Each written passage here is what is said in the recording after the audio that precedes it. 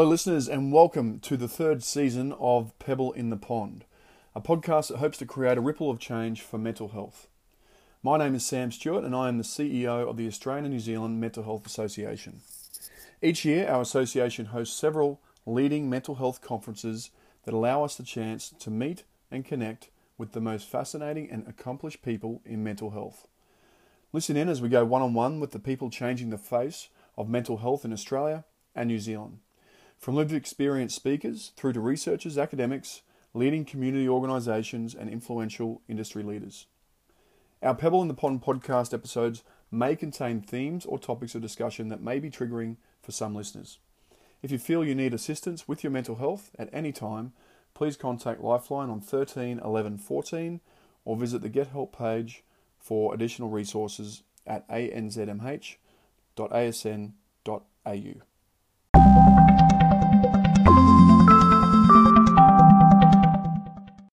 When it comes to addressing addiction in Australia, issues of underfunding, under-resourcing and continued stigma prevents us from progressing further. To move forward, we must consider a system reboot. This week, we welcome Dr. Nicole Lee, Adjunct Professor at the National Drug Research Institute and Director at 360 Edge, a consultancy specialising in the alcohol and other drugs sector. With 30 years' experience in policy and practice implementation, Nicole's vast sector knowledge has made her an invaluable asset as a member of the Australian National Council on Alcohol and Other Drugs, Australia's key expert advisory council to the Australian Government on drugs. Nicole has a unique combination of experience and skills in clinical practice and management, research, teaching and policy development.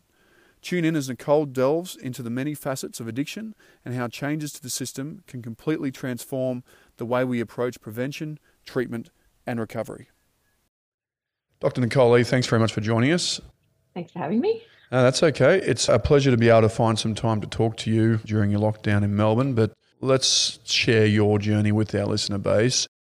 I have a kind of interesting kind of journey into the alcohol and drug space. I actually started university doing computer science and hated it. And the only way I could avoid repeating the whole of first year at uni was to do psychology. So I switched to psychology, and then part of the way through that course, we had a lecture on what is known as exposure therapy for anxiety.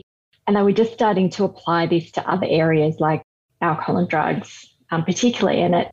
So it was a very intellectual interest I had in alcohol and drugs. First, it wasn't about drug issues. It was more about the kind of treatment side of it. And then as I went along, I got more and more interested and I found out more and more about the sector. And what I realised was how much stigma and how much disadvantage and was surrounded the sector. And it really triggered off my social justice kind of bent. And so I started to get more and more involved in it. But initially, I had never used an illicit drug and I didn't drink very much and I didn't even know anybody that used illicit drugs. So I kind of came into it from this kind of more intellectual space, and then my heartstrings got pulled and with the social justice aspect of it. Isn't that interesting? So it was the fact that you didn't want to waste a year at uni to do the degree, and then all of a sudden you fell in love with it and you found that passion. Yeah, it's really, really amazing because I really did it didn't really wasn't in my space at all up until then. Whereabouts did you study in Melbourne? I studied at New South Wales Uni, did my undergrad there, and then did my honours year in Queensland. I moved to Queensland after that and did my PhD in Queensland as well. And then after that, I moved to Melbourne for a job. Yeah, so what was your first job experience in mental health space following your studies?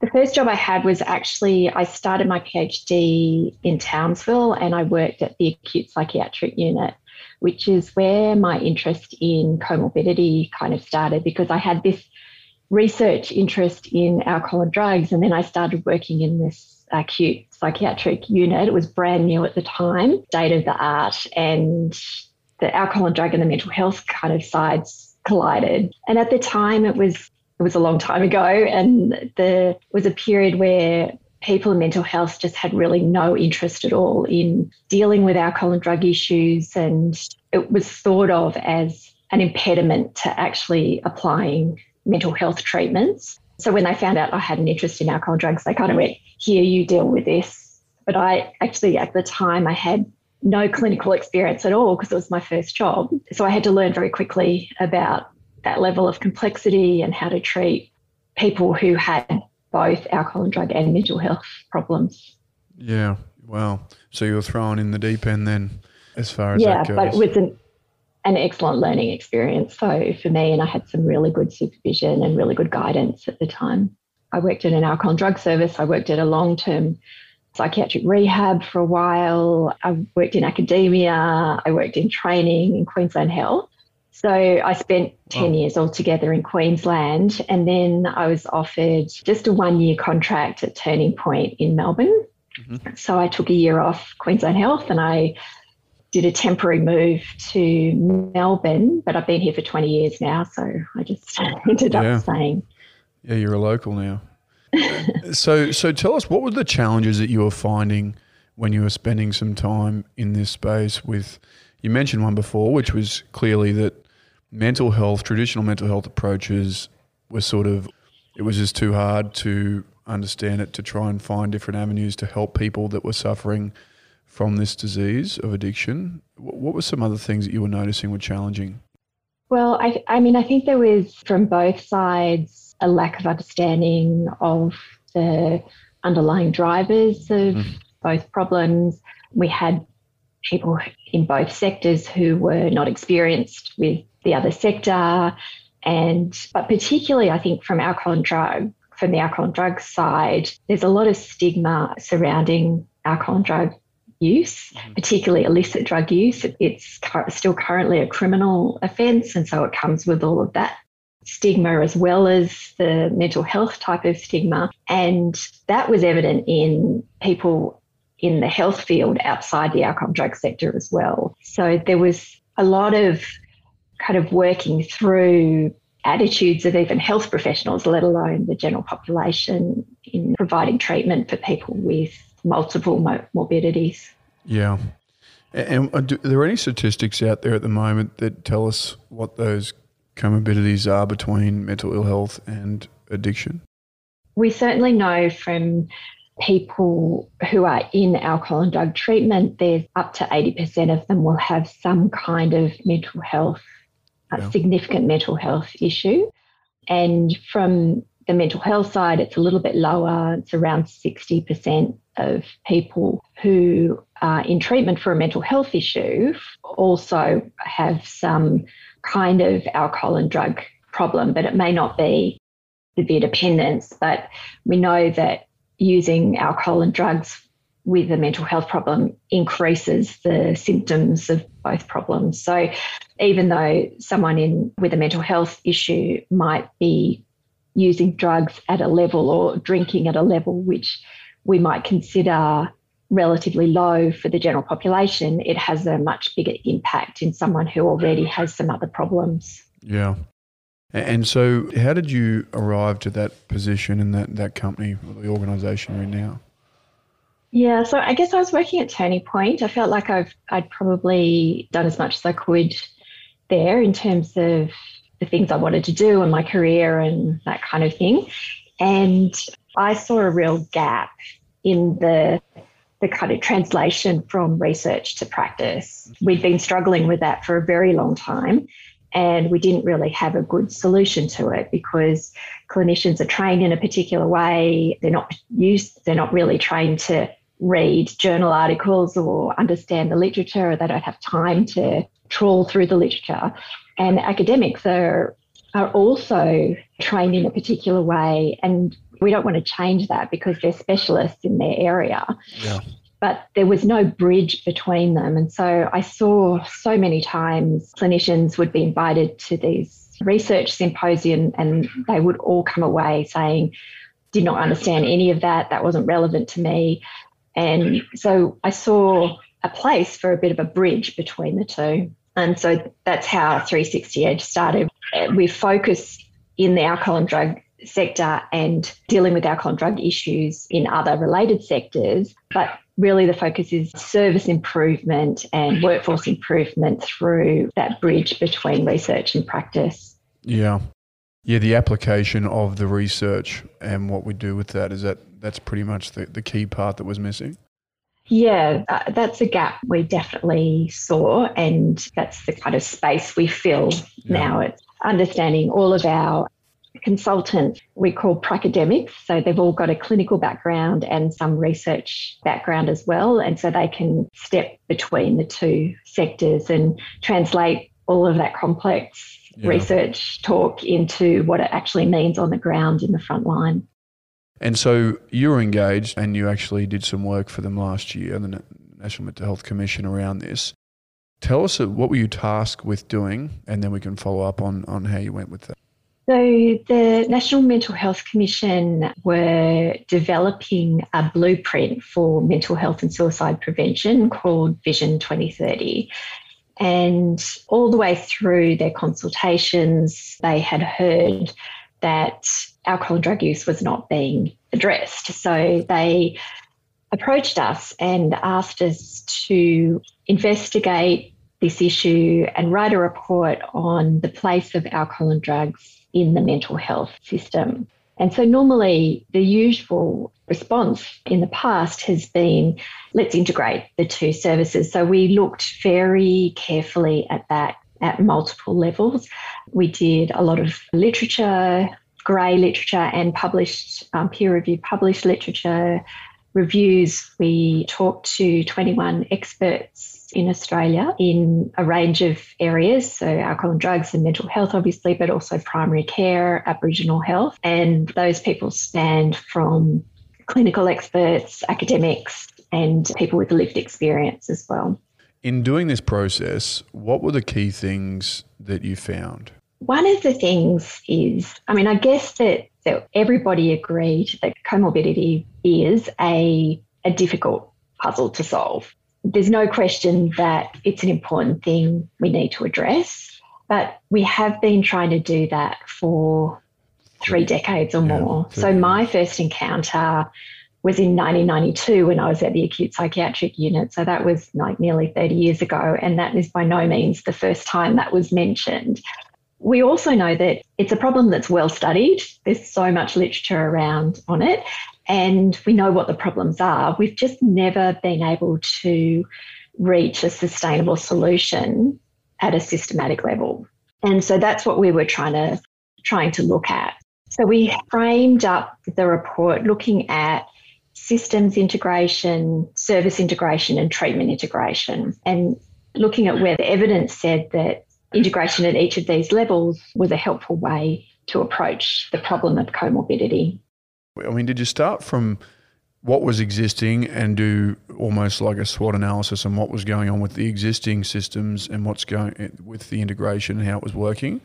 Or did you just start from scratch and just say, hey, if we had to design this thing from scratch, what would this look like in the ideal world? Yeah, we kind of did a bit of both of those things. We started by asking our key informants what the problems were, what the really detailed problems were, not just comorbidity as a problem, but what was it about it that they thought was holding us back.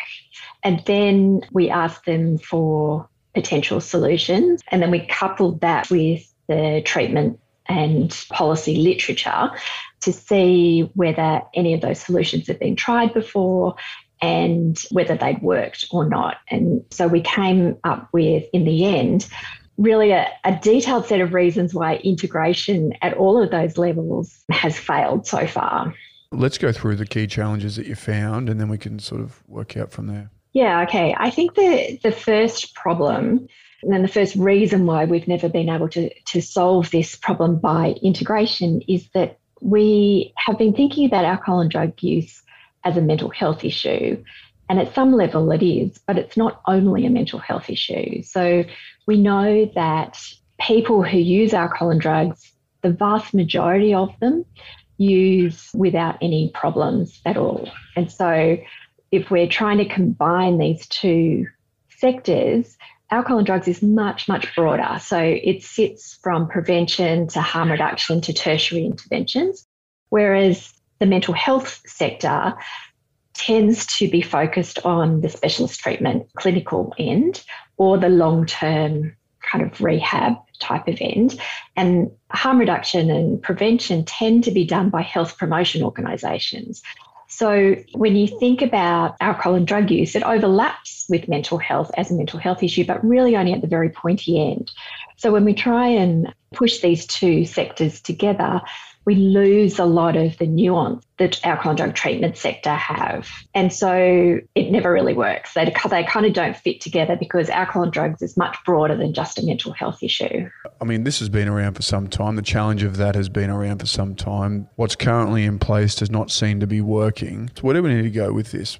So, I think there's a couple of other issues that might answer that question. Okay. The other problem that we found when we were investigating this was the service systems are also quite different. So it's not just the people who use drugs are quite different, and drug and alcohol is much broader than a mental health issue, but the service systems are different. So the focus is much broader in alcohol and drugs to mental health, but also the clients are actually not that overlapping when we looked at it. So the people who have what we might term comorbidity or multiple morbidities in mental health, they tend to be people with low prevalence mental health disorders and a range of severity of alcohol and drug problems. So people with schizophrenia, bipolar disorder, acute suicidality, with some alcohol and drug issues on top. But in the alcohol and drug sector, the mental health issues we would see there much more the high prevalence disorders, so anxiety, depression, eating disorders, personality disorders. So the client groups actually don't overlap very much at all. And the workforces are really different and the models of care are really different. So when we try and push the two services together or the two sectors together, it's kind of like trying to merge two really different businesses into one. And we know from the business literature that 70 to 90% of mergers fail.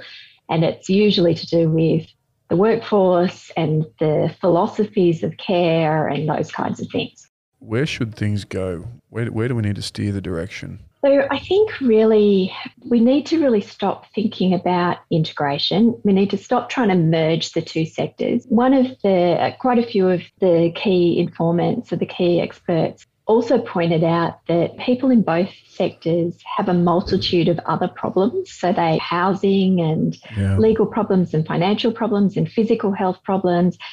And we can't integrate all of those services together. So why are we just thinking about mental health and alcohol and drugs? And a better solution is to just flip that slightly and think more about holistic care. So rather than integrating systems and treatments, think about, I've got this person in front of me. I know I can deal with their alcohol and drug problem, or if I'm a mental health person, I know I can deal with their mental health problem. But what else do they need? What can I provide for them? And who else do I need to get involved? Rather than just trying to randomly mush kind of services together. So the conclusions that we came to were actually, rather than integrating kind of decreases specialisation because you're mushing two things together and it always falls to the lowest common denominator. We should actually in some ways separate them out more and increase the specialisation of both sectors. So alcohol and drug people do good alcohol and drug work and mental health do good mental health work. But at the same time, we need to improve that internal capability to make a good assessment, do what you can, and know where to either refer or know how to get someone in to help with the problem. And what we found from the literature was that this idea of integration hasn't really been studied very well in alcohol and drugs and mental health. So there's not much outcome research to do with it. So we don't know, we only anecdotally know that it doesn't work. But when they've looked at it in hospitals, for example, it actually doesn't improve patient care at all, and it costs more money. So they're kind of the opposite of what we hope would happen with integration. And there does seem to be another option, which is more collaboration between services rather than integration. And one of the things that we know increases collaboration is co-location of services or services having lots of contact with each other.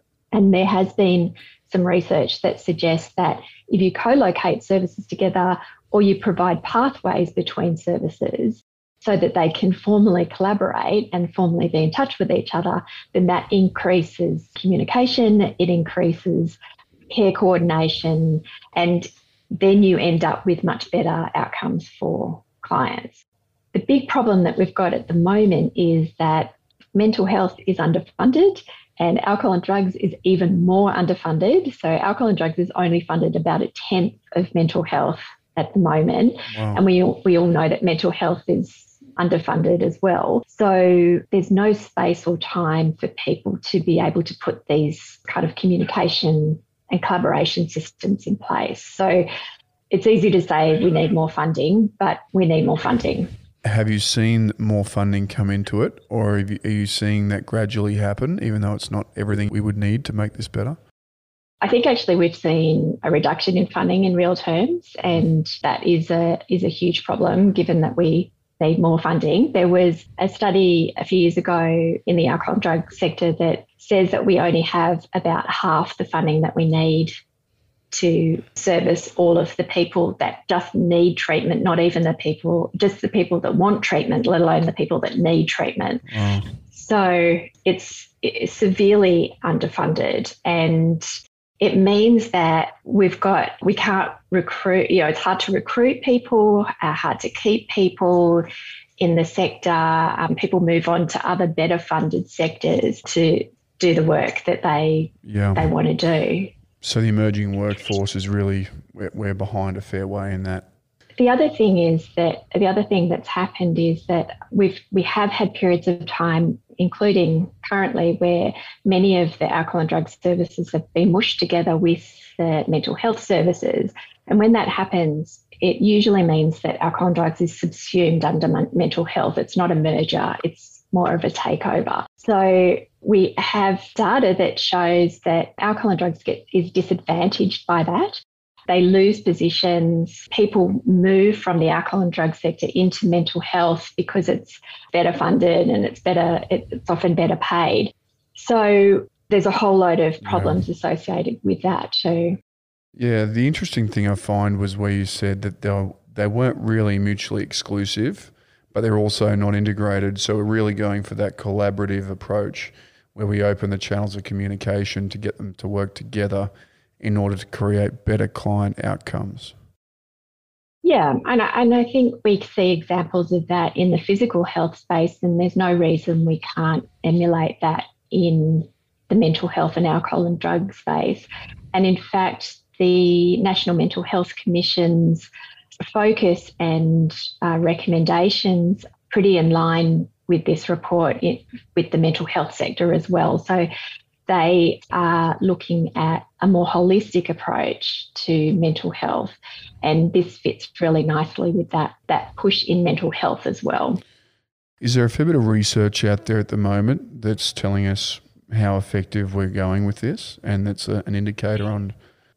So that's one of the big problems. These kind of policy changes don't get evaluated very often. And the other problem is that we don't have very good outcome measures, very consistent outcome measures in either sector to tell us whether these moves have good outcomes for clients or not. So that's another thing that needs to happen. We need to think about the capability of the different sectors and put some really meaningful outcome measures in place so we can see whether these changes work or they don't work. The issue, I guess, is that where people have done research in this area, integration there's no evidence really that integration actually results in better client outcomes. So we really need to measure this very carefully if that's the way that it's going to go. Yeah, I mean, I get that some things are hard to measure in mental health, but it would be good to have some sort of yardstick that we can say, oh, this is working really well and we're making progress. But without that, we're walking in the dark. Yeah, and I think sometimes it's difficult to measure the really detailed nuance of things that are going on in mental health or alcohol and drugs. We can still measure some things that we expect to change. And even though those measures might not be absolutely perfect, they do give us a good indication, and it's better than not having any indication at all. Yeah. 360 Edge, what's the role that the organisation plays? Tell us a bit more about that and what 360 Edge is up to. We are, I guess, following up from this report, presenting the results around at different places. I've actually got 3 presentations this week on this topic. Oh, wow. Yeah. And I think it's really important to kind of get the information out there and get people thinking about this in a slightly different way. And we are also working with the Matilda Centre. We've developed up some training around the National Comorbidity Guidelines for the alcohol and drug sector, so we're providing that training. We're also doing some translational work and some service improvement work for a range of services and governments around Australia around the comorbidity issue. So it's really exciting that kind of got something slightly new in the sector, a new way of thinking about things, and hopefully we can start to implement some of the recommendations even at a local level and measure some outcomes. And I expect the outcomes to be better than what we've seen so far. So the Productivity Commission just recently put out a statement about mental health and alcohol and drug services, the Victorian Mental Health Commission, and a range of other inquiries and investigations. And they've all recommended integration, I think, without thinking very deeply about the real challenges and why we haven't been able to do this for 30 years. So I think I'm really excited about this report, being able to help people reflect a little bit on a different way of thinking about comorbidity and mental health and alcohol and drug issues. Yeah, and hopefully they get the funding and the resources to actually look at this separately, but also, communication open to link the two together so that we can be more effective and be more successful in creating better client outcomes. Yeah, and I think there's a real opportunity at the moment with all these inquiries going on and the National Mental Health Commission Vision 2030 process to really make a change and to really improve client outcomes and also really improve the process for practitioners and services as well, because it's quite frustrating to be going around in circles with this stuff. Yeah, that's a good point. Tell me why they call you the Ice Queen. So my interest in comorbidity also led me to an interest in methamphetamine, and so, colloquially called ice. Yes. And so I've done a lot of research in that area. That's probably one of my main areas. They're obviously linked because people who use meth have a much higher rate of mental health problems than other people who use other drugs and the general population. So the comorbidity area and the methamphetamine treatment area kind of have gone together. So yeah, I guess that nickname came about also because some people think it's ironic because I'm really sweet and nice, not at all an ice queen. No, that's what I was thinking, but obviously there's a reason for it and that makes perfect sense. What have you got to tell us as it relates to the links with ice? It's a little off topic, but it'd be great if you could share anything with our listeners that you can. Yeah, so it's an interesting thing with methamphetamine. Ice is just the crystal form of meth, and there's also a range of other forms. So the main other form would be powdered form. The crystal form is much stronger, much more potent than the powdered form. And what we've seen over the last 10 years is actually a reduction in the percentage of the population who use methamphetamine. But among those who do, there's been this switch from the low-grade powdered form to the more powerful crystal form. So if you use a more potent form of a drug, then you end up with more problems. So it's a bit like, I think of it a bit like, as an analogy, if you drink light beer versus straight vodka. So if you have a can of light beer, that's 385 mils, you'd probably be, like most people would probably be fine, not very drunk. But if you drank 385 mils of straight vodka, most of us would be under the table. That's like 10 standard drinks or so. So that's the difference between speed and ice, I guess. So if you use ice, you're much more likely to have problems associated with using methamphetamine. And one of the key problems is mental health symptoms. So we know that what happens in the brain is that methamphetamine releases a lot of dopamine, and too much dopamine has been associated with psychosis type symptoms. So that's why you see a higher level of psychosis among people who use methamphetamine. And then the brain can't kind of cope with so much dopamine running around, and eventually it kind of goes, oh, that's enough, and shuts down all of the dopamine receptors.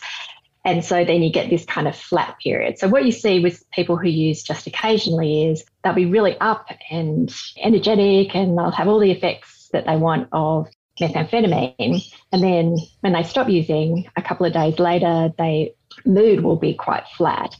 And that's because a depletion in dopamine is associated with depression. So we get both of those, particularly anxiety and depression and psychosis, at a much higher rate among methamphetamine users because of the chemistry of the drug. They didn't have an existing issue, but as a result of the ice use, it then puts them into a state of depression and anxiety as a result of the drug use.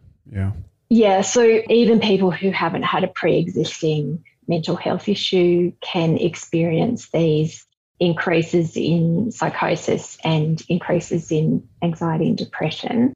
But for people, and usually if they stop using, all of that will just go away because it's drug driven. But for some people with schizophrenia, for example, they may have a vulnerability that's kind of waiting to be triggered, and that use of methamphetamine may actually trigger an ongoing mental health disorder.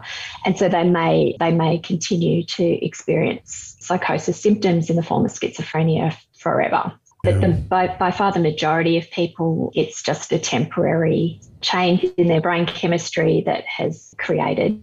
Ice, I mean, it's becoming more and more available. I assume it's maybe becoming more affordable, and quite a variety of different segments of the population are using this stuff. Is it getting worse? Do we know that? And is that a reason why?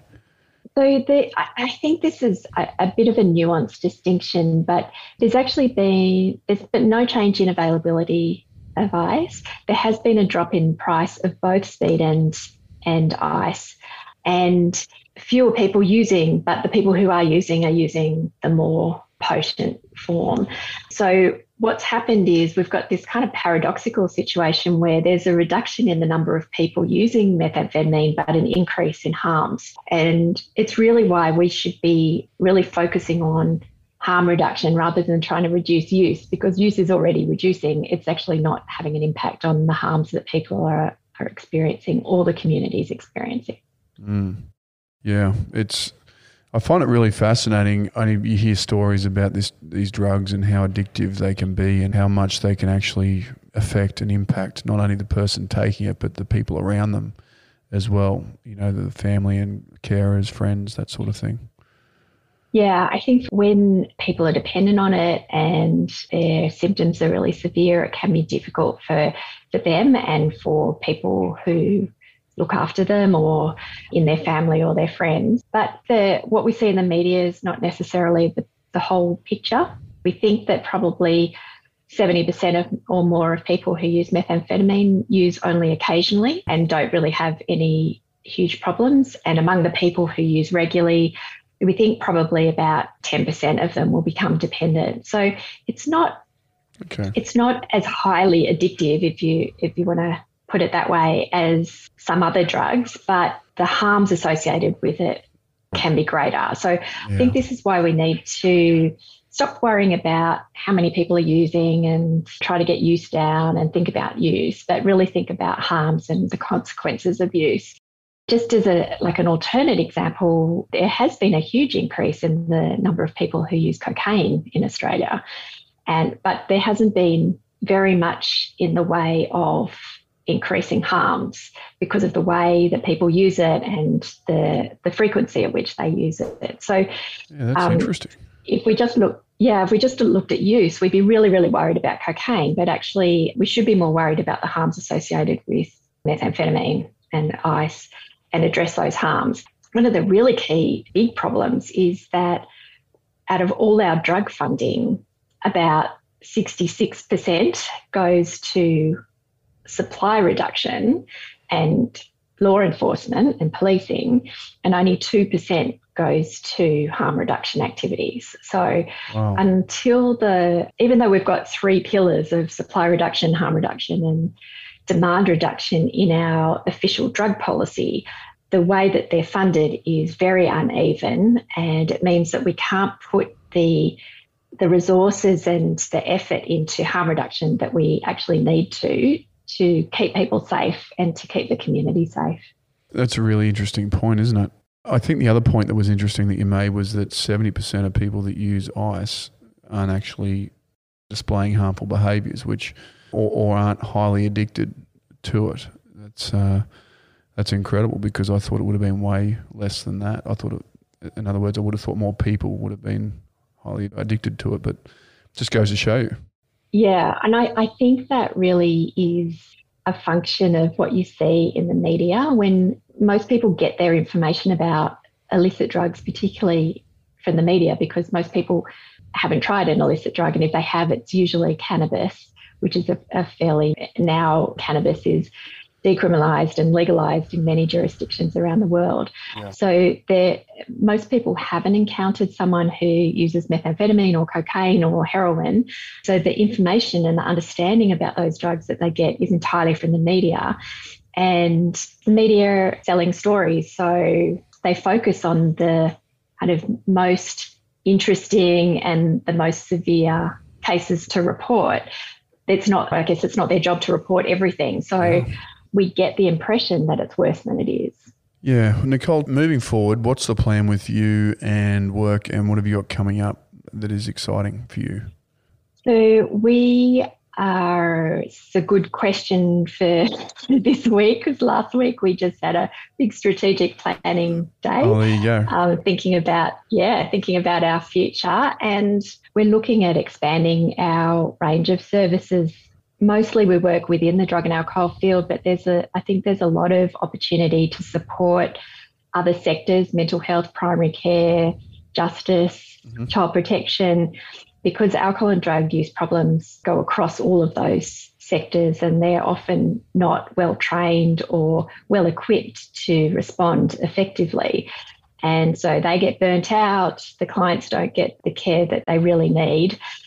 So we're really interested in expanding out from that. And also we have a program for workplaces for the general public, for just general workplaces. And we have been doing a lot more work around that. There's a lot more businesses now that are really interested in developing good drug and alcohol policy. So it's not just we sack everybody who we think is using drugs, but really have a much more compassionate approach to it, a much less stigmatized approach to it, and a much more functional approach, because we don't want to really, it's expensive to recruit new people. So we've been working with some really big companies like BHP and those type of guys, because they're really, really interested in a much healthier and safer workforce. Yeah, so the education, the awareness around that for their staff to make better choices and then support them in the instance that they need the help. Yeah. Well, that makes sense. And it sounds like there's going to be some really good opportunities then for you moving forward. But ideally, hopefully we can create these service or the systemic changes that can at least help create better client outcomes by working together more collaboratively moving forward. Nicole, do you just want to tell us how people can get in touch with you if they want to reach out and answer some questions or get some help? Yeah, absolutely. We're really open to shooting the breeze with anyone if they want to get in contact and have a chat. And the easiest way is probably via our website, which is 360edge.com.au. And we're also on Twitter and Facebook and LinkedIn. You can search us up there and have a conversation with us. Yeah, perfect. Is there any comments in closing that you want to make, either on what we've spoken about or where you're going with all this? I just think it's really it's a really exciting time, I think, particularly for the alcohol and drug space, because people outside the alcohol and drug sector are much more interested in how to respond better to alcohol and drugs. The community's more interested in it. We've seen a real shift in attitudes to alcohol and drugs, particularly illicit drugs, in the National drug household survey, which is conducted every 3 years. So now more people, for example, more people support pill testing than oppose it. The majority of people support decriminalisation of drugs. Probably the last 10 years has been a community shift. And I'm really interested in working at all the different touch points. So the clinical end, but also the workplace and the sectors. And I think if we can do that effectively, we can really make some inroads. Yeah, well, it certainly sounds like exciting times in that respect, and fingers crossed we get some changes happening with that. And I agree with you with all those comments. Nicole, thanks very much for joining us. Thanks very much for sharing your journey and also what you've been up to, and all the best with your journey in 360 Edge. Thanks so much for having me on, Sam.